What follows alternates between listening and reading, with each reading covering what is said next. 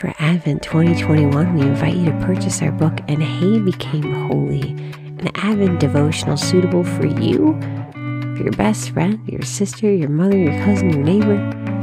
You'll want to worship together as we prepare our hearts for Jesus' coming. Find out more at blessedisshe.net/shop. November 9th, 2021. Today's reflection is written by Gina Fenster. He's crazy for my heart. For most of my life, I didn't want to hear about being a temple of the Holy Spirit.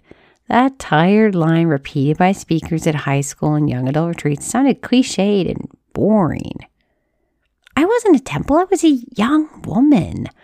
I didn't want to live a dull, boring life of contemplation, the only thing I could imagine for a holy temple of God life, and I certainly wasn't thrilled with the idea of Jesus tossing the tables in my heart. It's not as though my sins were that awful. Cue the need for humility and a closer look at who I was versus who I was called to be.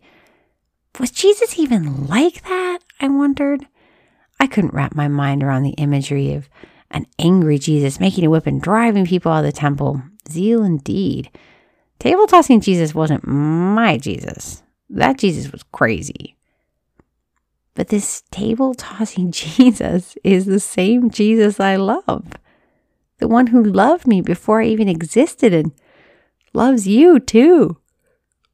His zeal isn't from an angry rampage. It's from a love, desiring a rightly ordered respect for his Father's house, the temple. And what does this ancient temple have to do with me?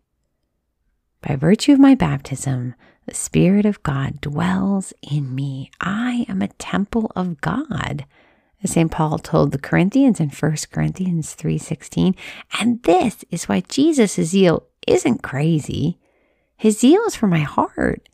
It's the burning love of his sacred heart, a love so strong and pure that he wants not to create chaos, but to bring order to my life by ridding it of what tears me away from him. He wants holiness and a life of joy for me. Sister, this is your reality too.